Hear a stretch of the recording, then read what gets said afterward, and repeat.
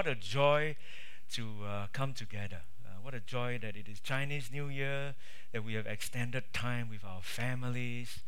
And Lord, life can be very lonely. It's so good to have families and friends to be with, to run this journey together because we know we can't run this journey on our own. So thank you for families, thank you for friends, thank you for church members, thank you for communities.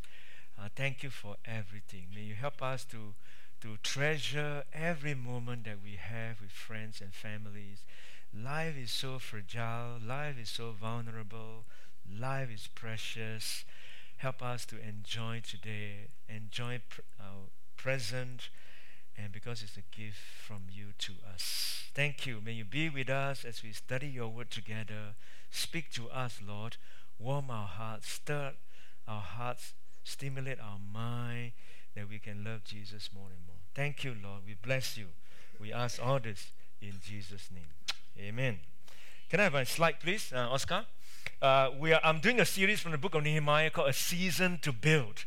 A season to build, not just only because the church is going through this transition time of reconstructing this church, this place, but as a whole, our lives need to reconstruct as well and rebuild at times. And this is the second sermon on this series, maybe about 15 or 16 sermons right throughout this year. I hope that this sermon will bring us encouragement as we go through this season to build. There's a silly story about three men apply for a job to go to the moon. And the interviewer was asking the first man, after going through all the questions, say, how much do you need to go to the moon? He said, well, I need $1 million. You must pay me $1 million to go to the moon. All right, I'll tell you later. Then the second person came in, and after all those questions again, and the interviewer asked, how much do you need to go to the moon? He said, I need $2 million. He said, why do you need $2 million? The first person only asked for one. He said, well, I have 8 children, so I have more mouth to feed, and I'm going away for a few months. $2 million is very reasonable. He said, all right, I'll think about it. And then the third person came in, and the interviewer asked, how much do you need to go to the moon? He said, I need $3 million. He said, why the person asked for only $1 million, and second person asked $2 million, and you asked for $3 million? This person probably maybe a Chinese, I don't know. He said, well, very simple. 1 million you keep, and the other million I keep. In the third million, we asked the first man to go to the moon. I said this in my first service as well. I said, well, I'm a Chinese, so you can't be charged as racist if you poke fun at your own race, can you? How do you get things done? We all have jobs that we need to do. We have tasks that we need to do. But as believers, as Christians, do you function very differently from someone who doesn't have God in your life? There are many Christians who are actually practical atheists. Well, they claim to believe in God, but God is actually not present in their lives in everything they do. You just only use your mind, use your intellect, use your own skill to plan everything that you want to do. But God is always absent, and yet on your lips you proclaim, I believe in this God, I serve this God. And I want to show you today how Nehemiah went about achieving the task that was entrusted to him. And I see that as a very Christian's way in the sense of dealing with this amazing task that he has. Enormous. In fact, it's enormous for him even to do it. And he has 5 tools that he used to accomplish this task that God has entrusted to him. But before I go to the 5 tools that I want to give to you, I want to read to you this passage first. There are 10 verses in chapter 2 that I'll study, and then the next lesson, I'll finish the second part of chapter 2. The first part of chapter 2 is about 5 tools that Nehemiah has pertaining to his attitude as he approached this task. And then the next lesson is what are the specific a few tasks that he needs to do.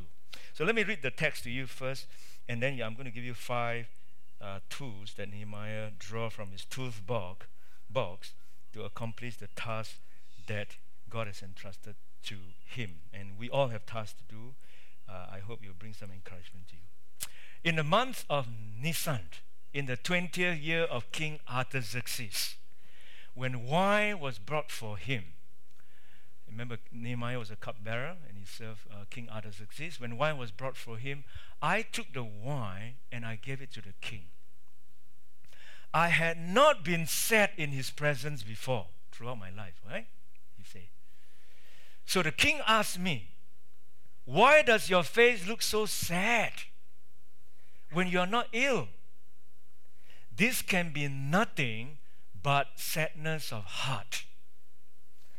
I was very much afraid, but I said to the king, may the king live forever. Why should my face not look sad when the city where my ancestors are buried lies in ruins, and its gates have been destroyed by fire? The king said to me, what is it you want? And then I prayed to the God of heaven, and I answered the king, if it pleases the king, and if your servant has found favor in his sight, let him send me to the city in Judah where my ancestors are buried, so that I can rebuild it. And then the king, with the queen sitting beside him, asked me, how long will your journey take? And when will you get back? It pleased the king to send me, so I set a time. I also said to him, if it pleases the king, may I have letters to the governors of Trans-Euphrates, so that they will provide me safe conduct while I arrive in Judah, some sort of protection. And may I have a letter to Esop, who is the keeper of the royal park, so he will give me timber to make beams for the gates of the citadel by the temple and for the city wall and for the residence I will occupy. He even asked the king to pay for the material for his house.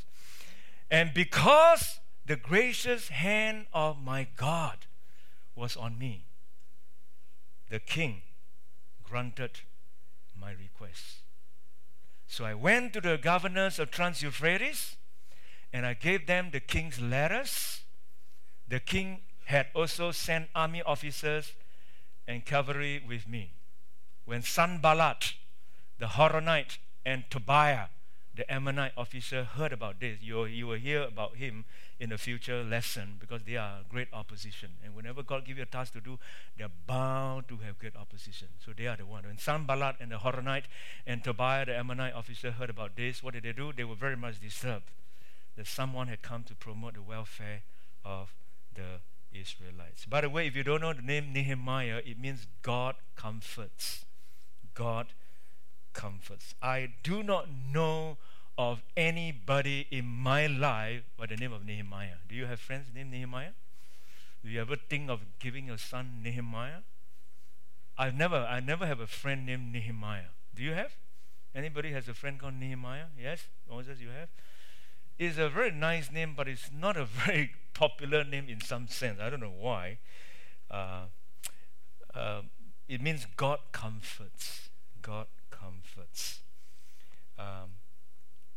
He was a cupbearer. We talked about that in the first session, that he heard about, this is the third return. When the Jews returned back to rebuild the wall, this is the third time Nehemiah led a group of people to return. The first one was led by Zerubbabel. And then the second lot of people went back with Ezra. And this is the third group of people. Nehemiah want to go back to rebuild the temple wall. The other two groups restore the temple worship and the temple. But Nehemiah is interested in the building to protect them from the danger. And so Nehemiah wept about that, cried over it. We talked about that in our 2 weeks ago. And now he put into action what he's going to do. So let me show you 5 tools. Nehemiah has 5 tools in handling the task that God has entrusted him to do. 5 of them, and I want to plow through 5 of them for you. You'll see amazing, and I hope they can help you in your own life, in your own way, that God has entrusted a task to you, even though you may have already used this, but it's not just systematically come out in this form. I hope it will help you as you journey through life, as God entrusts you certain things to do, you can remember these 5 tools. The very first tool, which is very unusual when you talk about achieving things and getting things done, is extremely unusual. The first tool is waiting. When you think about doing a task, you don't think about waiting. You immediately think about a plan, rolling up your sleeve and doing the work. But Nehemiah didn't do that. From chapter 1 to chapter 2, there is a lapse of 4 to 5 months. When Nehemiah heard the news, he wept, he cried, he waited, and he did not even appear to be sad in front of the king. 4 months had lapsed before he decided to take some action. Look at verse 1.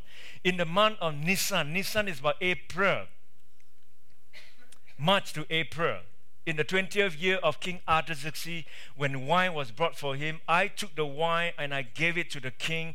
I had not been sad in his presence before. This is the first time I'm going to show my face. I'm going to show to my king that I'm sad. But before he did that, he has already lapsed for 4 to 5 months. He has already waited upon the Lord, and in his mind he's brewing, he's thinking, he's praying. In the 4 to 5 months, many things has happened. And so when the Lord gave us a task to do, the first step we always have to do is to wait upon the Lord. Waiting time is not wasted time. Quiet reflection may provide Nehemiah with fresh insight about how to approach the king. We don't wait very well, do we? We don't like waiting, actually. We are into microwaving.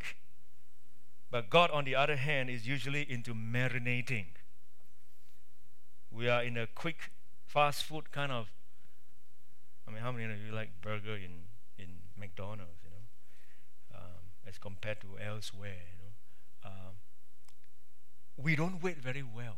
We often think that waiting is a waste of time.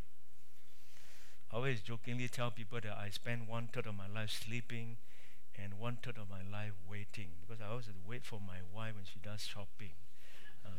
Most men will identify with that. We always need to wait. Sitting outside, sitting at the sofa, waiting for wait.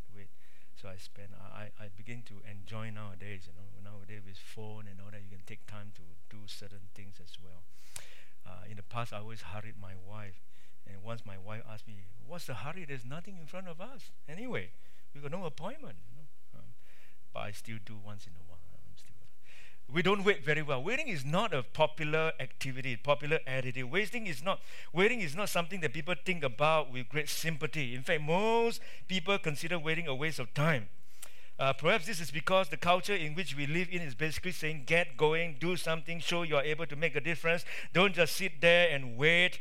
So for many people, waiting is an awful desert between where they are and where they want to go. And people do not like such a place. They want to get out of it by doing something. But did you also recognize that actually fearful people are often afraid to wait? People who are fearful, they are always very afraid to wait. They cannot lose control, because control is part and parcel of what lives is about. We need to be in control of our lives. And waiting is almost like you can't get anything done. You're just sitting there waiting. And so while waiting for the council to approve of our permit, we have to wait and wait. Nothing can be done. But biblical kind of waiting is not passive. There is such a thing called active waiting. To wait open-handedly is an enormously radical attitude towards life. So is to trust that something will happen to us that is far beyond our imaginings. So too is giving up control over our future and letting God define our life, trusting that God molds us according to God's love and not according to our fear. The spiritual life is a life in which we wait, actively present to the moment, trusting that new things will happen to us, new things that are far beyond our own imagination, fantasy, or prediction. And that indeed is a very radical stance towards life in a world preoccupied with control. So waiting is a necessary thing. If God has entrusted something for us to do, we must learn to wait upon the Lord. Particularly the task is humongously huge and big. Impulsive decision often leads to disaster. I always advise people, when emotionally you're unstable, never make decision. Emotionally you're unstable, may not make decision. Waiting is an attitude. So the first thing that Nehemiah did was he waited on the Lord. He brewed on it for 4 to 5 months. Brewing on it. Thinking, praying in his mind. Wait. He had not been set in his presence before until such time that he's confident. He said, now is the moment that I need to step out. Isaiah 40 is a beautiful verse that we are always familiar with. As a young boy, I always remember this verse and memorize it. That said, do you not know, have you not heard? The Lord is the everlasting God, the creator of the ends of the earth. Do you not know? He will not grow tired or weary. There's an English word I learned from Matt Painter. He's an indefatigable God. Never grow tired, never grow weary. Indefatigable God. He will not grow tired or weary, and his understanding no one can fathom. So don't have to understand God. He never asks you to understand. He only asks you to trust him. He gives strength to the weary. He increases the power of the weak. Even youths grow tired and weary, and young men stumble and fall. But those who hope, or those who wait in the Lord, what will happen? Will renew their strength. And here Nehemiah learned to wait upon the Lord. Wait upon the Lord. Wait upon the Lord. Wait upon the Lord. Isn't that the song that we often sing? Strength will arrive when we wait upon the Lord, when we wait upon the Lord, when we wait upon the Lord. Strength will arrive when you wait upon the Lord. Because here you say, the Lord will renew their strength. Because you're beginning to tap on not your own resources. You will not grow tired. Their strength will. They will soar on wings like eagles. They will run and not grow weary. They will walk and not faint. I love this Celtic daily prayer they call, help me now to unclutter my life. They say, Lord, help me now to unclutter my life, to organize myself in the direction of simplicity. Lord, teach me to listen to my heart. Teach me to welcome change instead of fearing it. Lord, I give you these stirrings inside me. I give you my discontent. I give you my restlessness. I give you my doubt. I give you my despair. I give you all the longings I hold inside. Help me to listen to these signs of change, of growth, to listen seriously and follow where they lead through the breathtaking, empty space of an open door. Wait upon the Lord. Pascal, the French writer, said, the sole cause of man's unhappiness is that he does not know how to stay quietly in his room. We need to do something. Turn on the music, or do everything. We have to have something to occupy us. And as a result, we don't listen to our hearts. Or A.W. Tozer said, man has accepted the monstrous heresy that noise, size, activity, and bluster make a man dear to God. That we need to do something, then we are closer to God. But no, Nehemiah learned to wait. You're going to see his waiting produces tremendous amount of result in his life. He begins by waiting. Wait upon the Lord. Then he moved on to second tool that he had in approaching the task that God has entrusted to him, is trusting.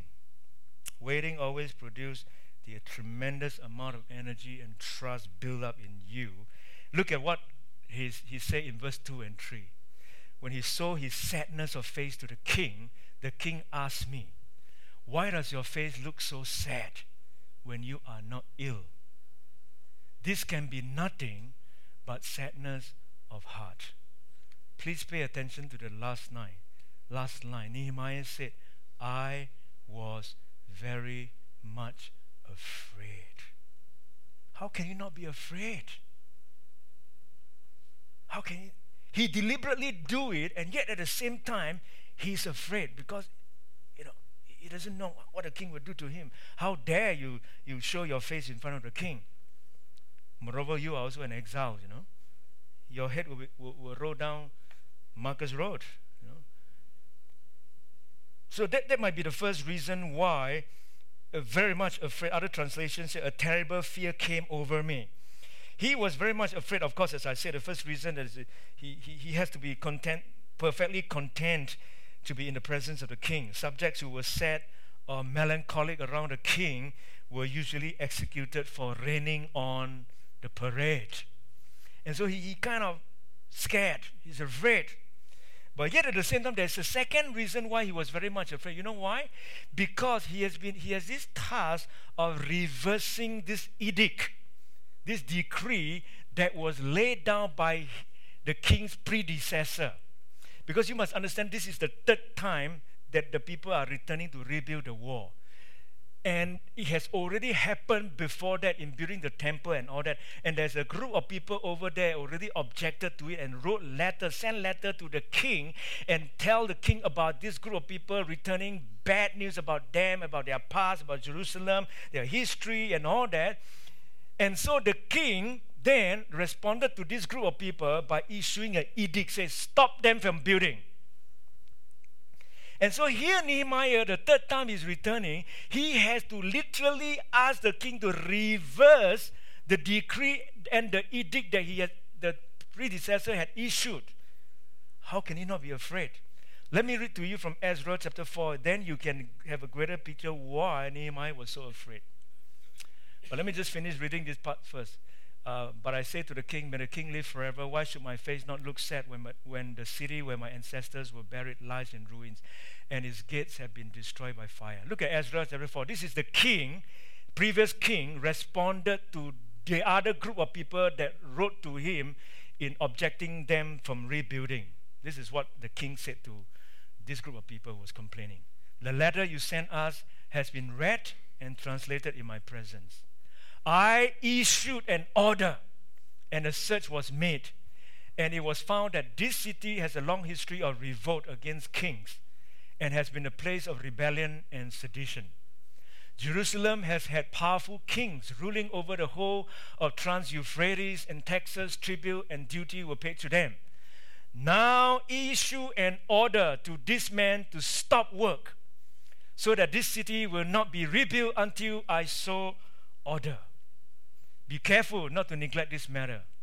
Why let this threat grow to the detriment of the royal interests? As soon as the copy of the letter of King Artaxerxes was read to Rehum and Shimshai, the secretary of their associates, they went immediately to the Jews in Jerusalem and compelled them by force to stop rebuilding. And so for Nehemiah, he literally has to ask this particular king to reverse the edict of the previous king that has issued them to stop them from rebuilding. You know how difficult that is? You know, how can he not be afraid? He was afraid. But as I said, because of him waiting upon the Lord for that 4 to 5 months, seeking the Lord, he has this confidence that the Lord is going to see him through it. And he dared to appear sad before the king. He took some risks. Let me just reverse this. I know it's a bit far to go back. I should have just reversed it. And after the king asked him, what does your face look so sad when you're not ill? This can be nothing but sadness. He said, I was very much afraid. But I said to the king, may the king live forever. Why should my face not look sad? Can you imagine him saying that to the king? Why should my face not look sad? Probably not that tone. When the city, you know how smart he is?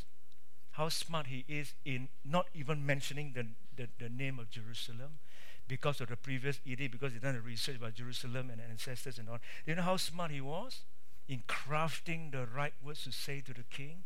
He said, when the city where my ancestors are buried lies in ruins, and its gates have been destroyed by. How can I not be sad with my ancestors? He just put in the personalize it. Instead of going political, he chose the personal route. That usually the better choice, isn't it? when what Nehemiah did say was, I want to honor the burial place of my fathers. And probably this makes a lot of sense to the Persian king, because the Persians honor their dead as well.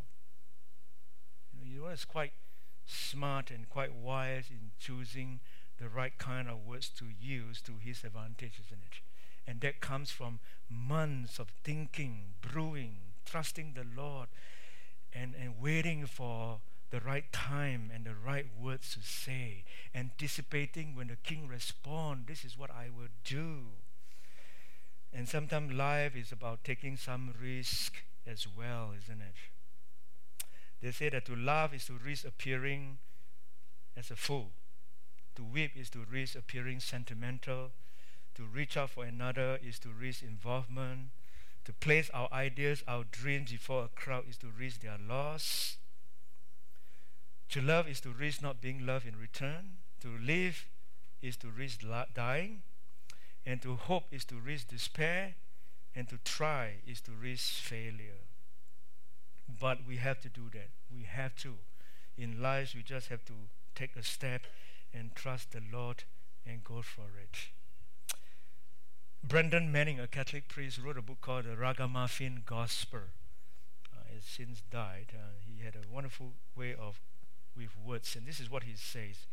He said, when our inner child, which is in you, when our inner child is not nurtured and nourished, our minds gradually close to new ideas, unprofitable commitments, and the surprises of the Spirit.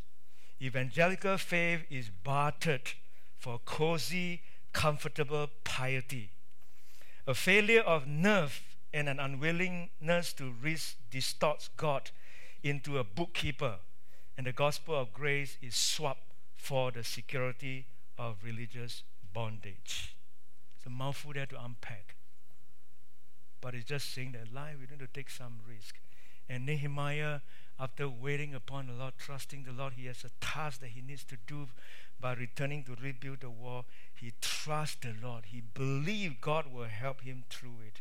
And he stepped out in faith by showing to the king his face. And when the king responded, he replied now. And the third one, let me just push forward again. Third tools that he has in his box is not just only waiting, not just trusting, but praying. Look at what he did when the king asked him. When the king asked him this question, what is it you want? Wait. The king said to me, what is it you want? He didn't say, why are you so sad? You get out of my presence or something like that. Or in our Chinese say, Lairana, catch him out and chop his head off. How dare you? He can easily be replaced. Anyway, you're not indispensable. There are plenty of cupbearers around. The king said to me, what is it you want? And what did he do? He said, I prayed to the God of heaven. This is like a kind of like an emergency, kind of last minute. Oh Lord, finally this opportunity has been presented to me. I have it now. Lord, I've been waiting for this. This is a very active waiting, not a passive waiting. I've been waiting for 5 months. I've been waiting for 4 months. This is the moment. I've been waiting for the king to tell me, asking me this question, what is it you want? This is my opportunity to tell the king exactly what I want. But before I do that, I quickly pray to the God of heaven. They say that quick prayers are possible and valid if one has prayed sufficiently beforehand. And this is an evidence to me that Nehemiah's life is woven in dependence on God. His life is just always God is in the picture. He's not a practical atheist. He's not a practical atheist. God is in his life. Every decision, everything he do, God is in the picture. He's in the picture. He's asking God to involve in any task that he's doing, any business dealing, any person he's going to talk to, whatever he does. Every day you go to walk, see customer or whatever, God is in the picture. He said, I prayed to the God of heaven. He's just telling me that God is always involved in his life.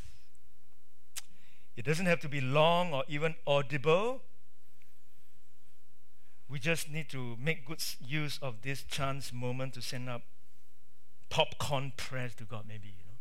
Just, Lord, help me. this is the moment that given to me now. Let me use it. And that's to characterize our Christian life as a believer. There has always an attitude of dependence on the Lord. Now, to me, that is the secret of Christian life. If you ask me what's the secret of Christian life, the secret of Christian life is depending on the Lord. Nothing more. You can never run this race on your own. Human nature, we are too weak. We just need to depend on the Lord on a daily basis. Not even once and for all. A lot of people think that your decision made once and for all. It's a daily kind of dependence on the Lord for help, for strength. It's a daily kind of need that we need to ask God to help. I often tell people there's a brand called No Fear, right? Do you know there's a difference between no fear and fear not? You know what's the difference? No fear is actually very humanistic. No fear. Whatever I do, no fear. It's you, you know. Whereas fear not is actually you're very fearful, you're very scared. But you depend on the Lord. And you have this God come and says, don't worry, I'm here with you. Fear not, I'm here. So it's a strength of depending on the Lord rather than your own strength. And throughout Scripture, it's always fear not. It's not no fear. It's fear not. I'm fearful, but Lord, hold my hands. Help me to walk through this, Lord. I fear not because the Lord is with me. Isn't that what Psalm 23 says? The Good Shepherd, I fear no evil, for thou art with me. For you are with me. There's this constant dependence on the Lord in our walk. So that is his third tool. Waiting, praying, and here it comes back to where we should balance it up. Maybe I should just, sorry, can you just help me a bit? I don't know why it's just not moving. Oscar, can you help me forward? This kind of technology, strangely. The fourth one, he said, then I prayed to the king. Let me reverse it. Yep. The fourth one is planning. While we pray, we also need to plan. So that we won't swing from one to or the other extreme. Let's pray, oh, God, sovereignty of God, God can do everything, you know, and we don't have to do anything. Or this side, as if like many churches think that everything depends on them. Everything depends on their vision, you know. I'm sick of this word, you know, sometimes. Everything depends on their vision, you know. As if that is everything is about their work. Everything is them. Without them, everything will collapse. So we've got to have a middle ground of praying as well as planning. We are called to pray and plan. We are called to worship as well as to work. We are called to make requests as well to fill out requisitions. He practiced both dependent prayer and deliberate planning. And so here, look at when the king asked Nehemiah, what do you want me to do for you? And he has been capturing on this opportunity because during the time of waiting, he has already planned what he's going to do. Look at what he asked the king. He said, well, if it pleases the king, and if your servant has found favor in his sight, let him send me to the city in Judah. Let me go. Can you really release me? Where my ancestors are buried. Can you see the choice of his words? Where my ancestors are buried so that I can rebuild it. And then the king with the queen sitting beside him. I'm very puzzled by the queen sitting beside him. I think Nehemiah also chose the right time when the queen was present. Maybe the queen was a little bit more sympathetic. You know how men sometimes listen to wives? Wife, you actually have quite a lot of power, believe me.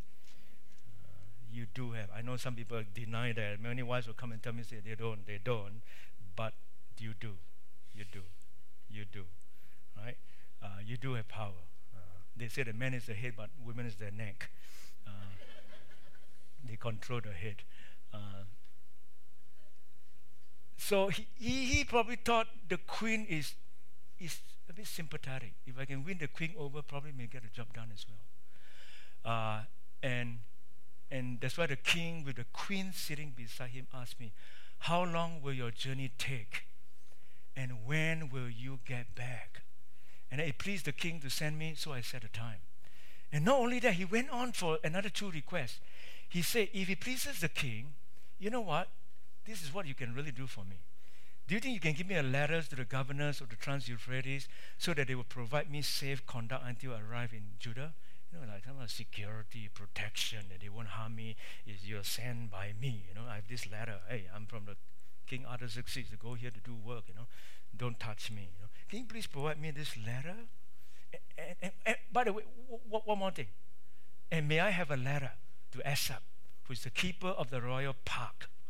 So he will give me timber to make beams for the gates of the citadel, by the temple, and for the city wall, and for the residence I will occupy. Can you imagine that? I want to rebuild the wall. Can you provide me with the materials?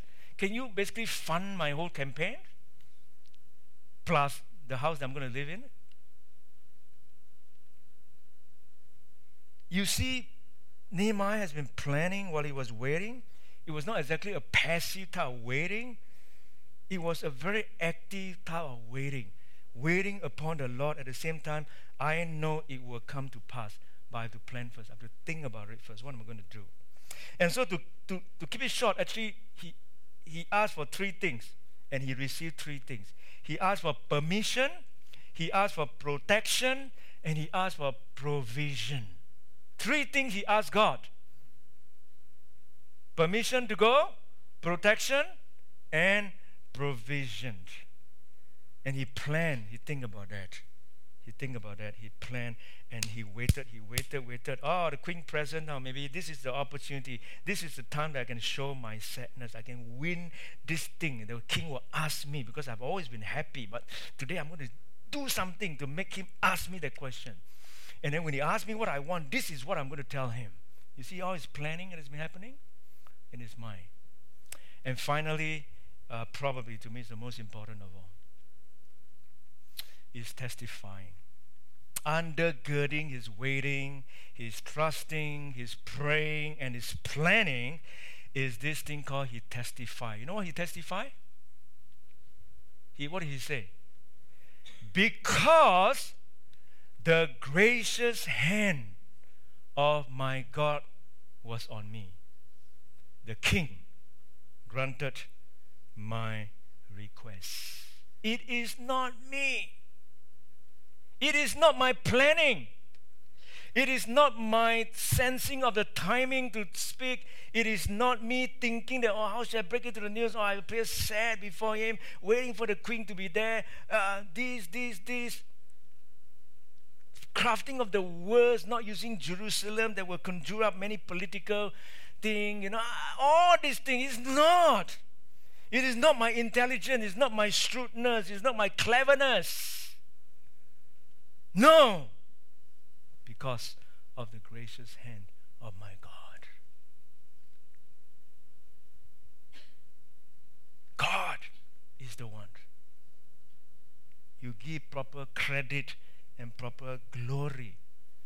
Many times Christians, we like to think that we are the one. We don't give God the glory. We think we raise up the best kids.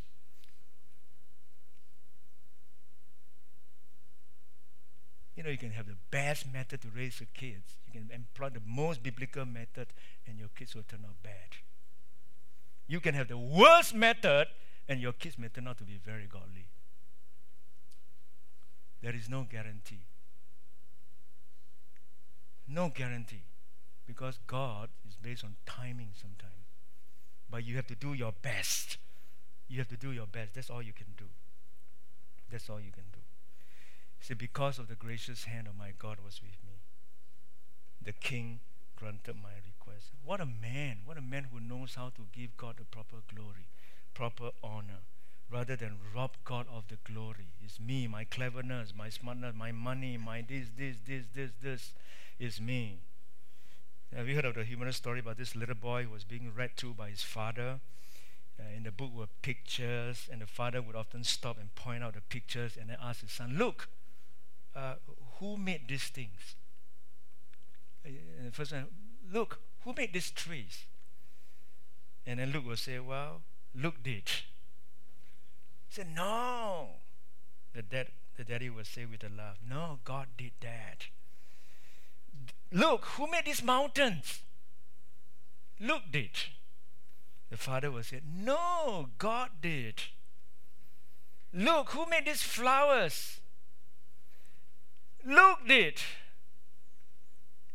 The daddy will say, no, God did.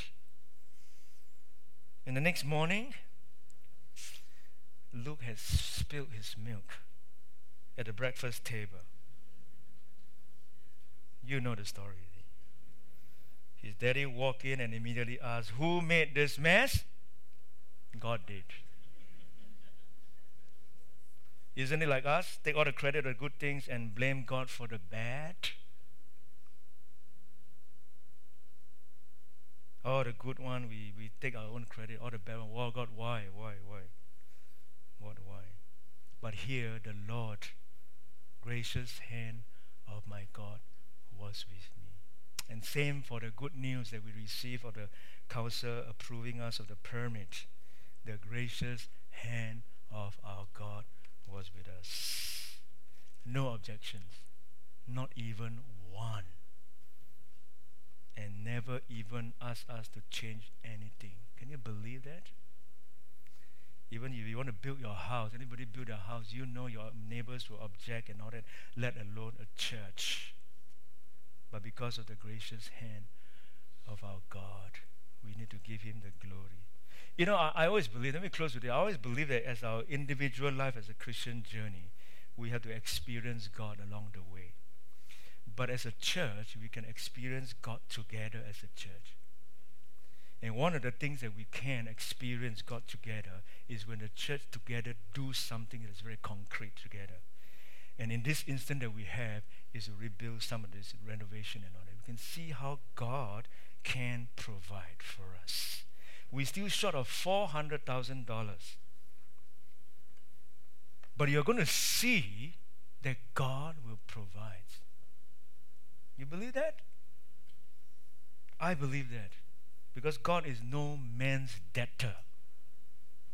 He will provide. And we're going to see, we're going to experience God together as a church, as a community here. And then hopefully it will kind of help in your Christian faith, Christian journey to see how God provides.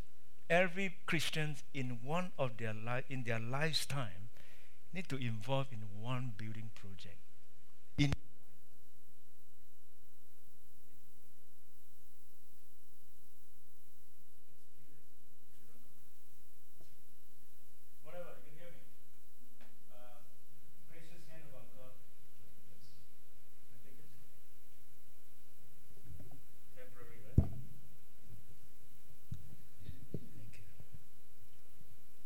That's about all I need to say. It's a good timing to end off this Chinese New Year preaching and enjoying a meal together. Father, what a joy to hear your word. Thank you, Lord. You're a good God. May we learn to experience more of you in our lives. Thank you that, Lord, you've given us many tasks to do individually, on our daily basis, corporately as a church. You have entrusted us tasks that we need to do. May we learn from Nehemiah. May we never be a practical atheist, that on our lips we proclaim we believe in God, but He's never involved in our lives. Thank you that you love us. Thank you, you're always with us. Help us to learn to wait upon you. Help us never to fear. Fearful people don't wait. They are controlled by fear.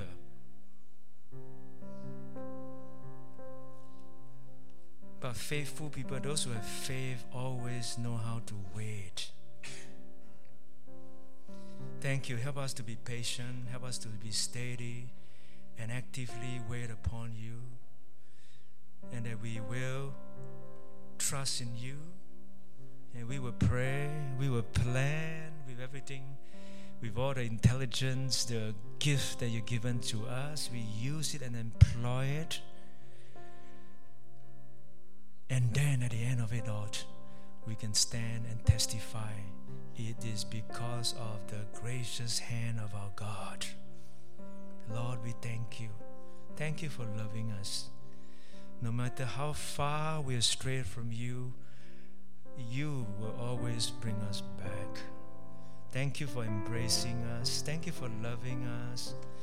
We know we'll keep sinning. We turn our back, but you always love us. Thank you. May we be reminded that the steadfast love of the Lord never ceases. Never ceases. They are new every morning. Every day when I get up, God's love is new. Yesterday is gone. Yesterday is history. We thank you for loving us. Lord, we bless you. As we sing this beautiful chorus again, may we be reminded the steadfast love of the Lord never ceases. His mercy never comes to an end. They are new every morning. Thank you, Lord. Thank you. Amen. Would you stand? And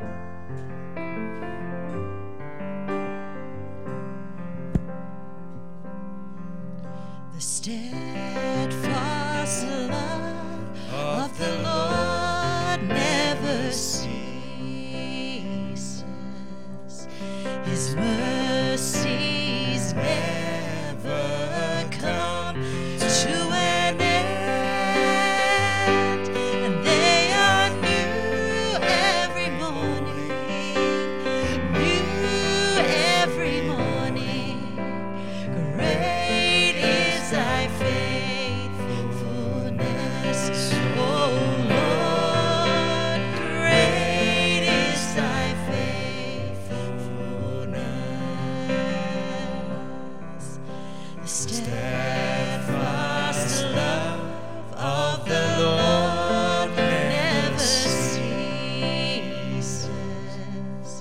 His mercies never come to an end, and they are new every morning, new every morning.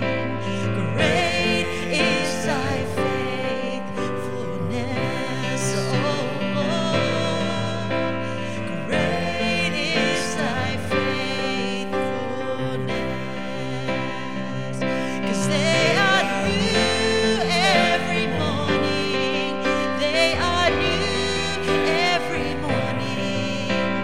Great is thy faithfulness, O Lord. Great is thy faithfulness. Sing, great is thy faithfulness, O Lord. Great is thy faithfulness. thank you, Lord. You are faithful, God. When we are faithless, you are faithful. When we are unfaithful, you are faithful. Thank you, Lord. Help us to know, not just know that, but believe it. Thank you that your mercy are new. Thank you, Lord. May we leave this place and be assured beyond any doubt that you love us. And only when we know that we are truly loved, we then have the power and the ability to love. Thank you, Lord. May the amazing grace of our Lord Jesus Christ, His unconditional and unfailing love of God, and the empowering presence and the fellowship of the Holy Spirit be with you all now and forevermore. Amen.